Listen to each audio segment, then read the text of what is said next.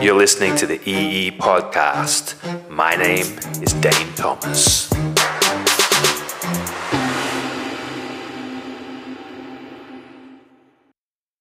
So this week I landed back in Australia.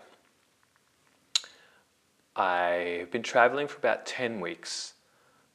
I left my home just in the hinterlands behind Byron Bay right at the end of July. August kind of house-sitted and crashed here and there. Flew out of Australia in September.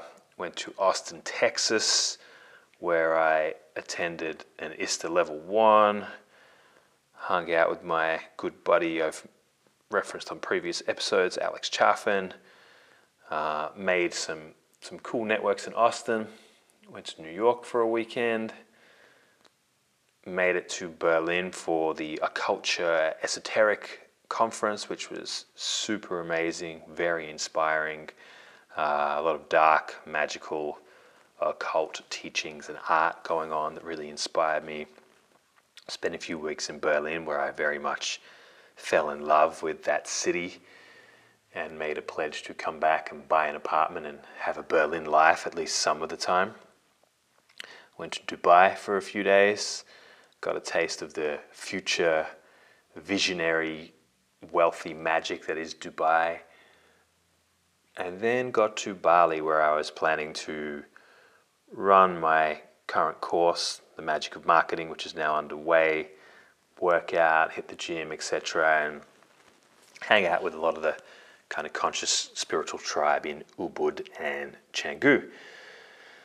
This was kind of all going according to plan. And, well, let me circle back. I realized the other day I've been kind of holding out on you guys, and that, this podcast is called The Esoteric Entrepreneur. And the idea is to chronicle my journey, both as an entrepreneur, but also my inner and esoteric journey, which I don't really feel I've been sharing so much. So I'm going to get a bit vulnerable because I sort of like to keep this stuff secret, which if we think of the word esoteric, it means hidden, much like the word occult. These words have a sense of things that are hidden, that are sacred, that are private. And so even though I'm a kind of loud and proud proponent of magic and ritual and so on, I do typically keep the bulk of what I'm doing on those levels to myself. So I talk in very general terms about certain practices or certain frameworks, but I don't usually share what I'm doing. So I'm going to endeavor to be a bit more candid on this podcast and reveal more of the juicy stuff behind what's going on in my inner world, as well as, we're launching a marketing campaign, which is, is cool, but it's not giving you the full picture, because for me, this inner world and this outer world work hand in hand together. And that's what the EE is all about. So when I got to Berlin, I really started to feel the energetics of that city. And I would describe Berlin as having, it's kind of a dark feminine energy for me. Yeah, there's a deep, rich darkness, and there's sort of a fluid, sensual, swirling vortex that for me draws me into pleasure and eros and creativity and magic. Magic feels strong in Berlin to me. And so when I was there, I started doing a sigil magic working around this idea that I've been calling in the magical millionaire artist. And I've done sigils and work on manifesting the magical millionaire artist before. This is sort of a 3-part archetype that sums up who I want to be and how I want to live my life. And, I feel like the magical thread is quite strong. The millionaire thread is very much on track. And the artist has often felt like it's been lagging behind. I have had some struggle in opening that door. It was about 4 years ago that I really decided I wanted to start making music again. And, that really was quite daunting at first, because I'd just been focused on entrepreneurship and spirituality for about a decade. hadn't really written much music or anything like that. Anyway, in Berlin, I really started to do some ritual workings, what does that look like? Well, firstly, it looks like making a sigil.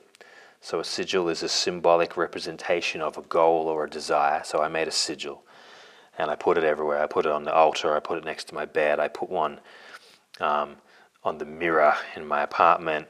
I went to the strip joint one night and had kind of a wild, debaucherous evening, and I was chatting with the girls, the strippers that were there, and about what I was doing, and that I'd been at a magic conference, and one of these chicks was this cute chick from Texas, and she was like, "Oh, y'all do magic?" She was, and basically she ended up holding my sigil on her pussy while she was dancing, and like charging the sigil with her body, and that night got super wild. But let's just say, like, everywhere I went and everything I did in Berlin, I used it to charge the energy into these sigils.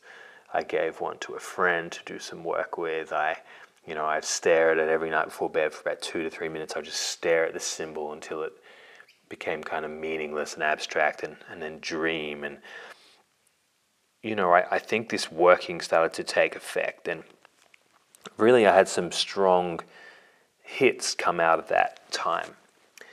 And one of them was that really I'm a writer.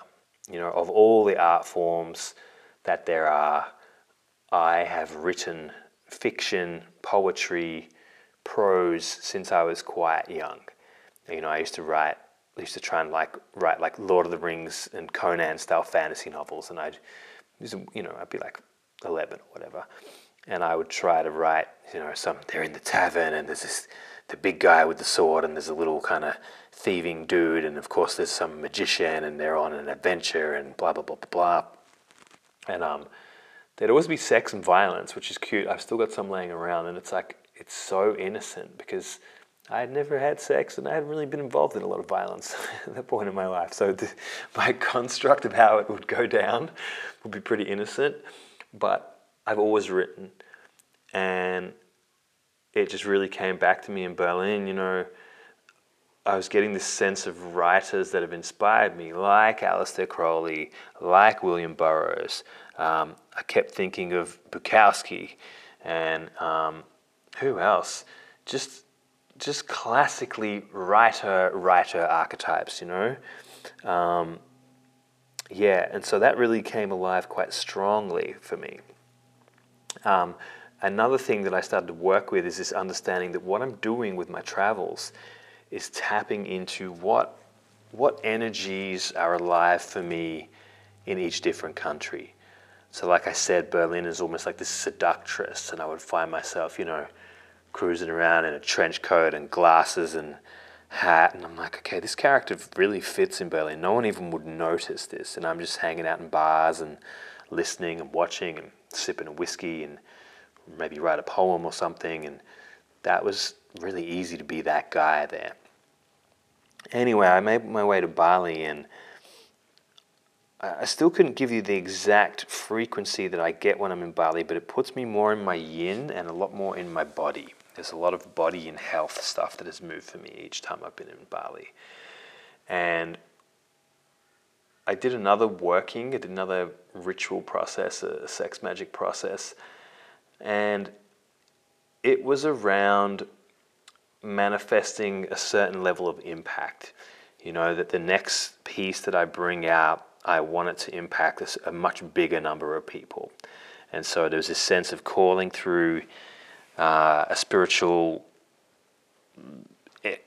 entrepreneurial piece of work and getting that to hundreds of thousands and even millions of people. I did that process. And once that process was finished, I instantly got this flash of this place that I like to go that is near my mum's house here in Brisbane. And it's this red volcanic rock cliffs. And I just got a flash of it, and it's like, I need to fucking go home. And I was like, I've only been here for like a week and a half. I was going to stay in Bali for several months. It's like, what the fuck? And it's like, nah, it's time. I need to go home. So I bought a flight. I bought a flight for a few days out, and that night I got super sick, like Bali belly, shitting, vomiting, everything just came on super quick. It was like a huge shamanic purge. And yes, I'm aware bacteria exists. With me, one thing I need you to get is like, it's not an either or. I see the magical and the shamanic, and I see it held within the practical and the objective and the scientific. I see that they both exist together. So it's never like things are only magical or things are only scientific. It's always both with me. And so, the sickness kind of kicked in. I was done. I was just up all night, fucking emptied, completely destroyed the next day. Lounged around and slept for about 20 hours in my bed. By the Monday, I got the IV people came and gave me a drip, and I did the vitamin drip and rehydrated, felt a fair bit better. And by the Tuesday night, I was flying out back to Australia. And here I am. I'm recording this from Australia, even though my plan was to base in Bali and work there and do everything there for at least a few months. So what's happened since I've been here? Well, in amongst the mix, and maybe I'll go into more detail in another episode of what practices I'm doing, but I started doing some work at this place, this red volcanic cliffs at the beach, where I've done a lot of practice. It's where I took my first DMT. It's where I did the ritual that led to me selling the spiral. I've done quite a few potent things there, and I feel that I have a strong sense of connection to the earth in that point. It's as strong as anywhere. And what started coming through is seeing the world as a macrocosm of my body. There's me and there's the world, and seeing this place and this area, Brisbane, Gold Coast, Byron Bay, these are places that I've lived the most, and Australia in general, as the base. It is the base chakra for me. It is the root chakra for me. It is the bottom. It's literally the arse end of the world, right? So it's accurately the base of the world. And I got this sense that, yes, if I want to build this international life, I can have that, and I can hold a field that is global, but first the base must be established. So fast forward to now, I'm consolidating and selling some shares and some crypto, even though it is the worst time to cash out of crypto, but I don't really give a fuck. What I more follow over money, over outcomes, is the energetic hit, is the energetic sense of current and forward progress and momentum and knowing. And for me right now, there's a sense that it is time. So I'm shopping for a house, putting it out there that I'm going to get a place that is a little bit in the forest, but is close enough to civilization that I can go to cafes, go to the gym, that I can catch up with kind of conscious community, entrepreneurs, spiritual folks, tantra folks, etc. And that's what I'm doing right now, is looking at landing this base in Australia. And I'm hitting the gym and getting good sleep and doing various practices, which I think I will elaborate on in another episode. But this is what I'm up to right now. I'm landing in Australia.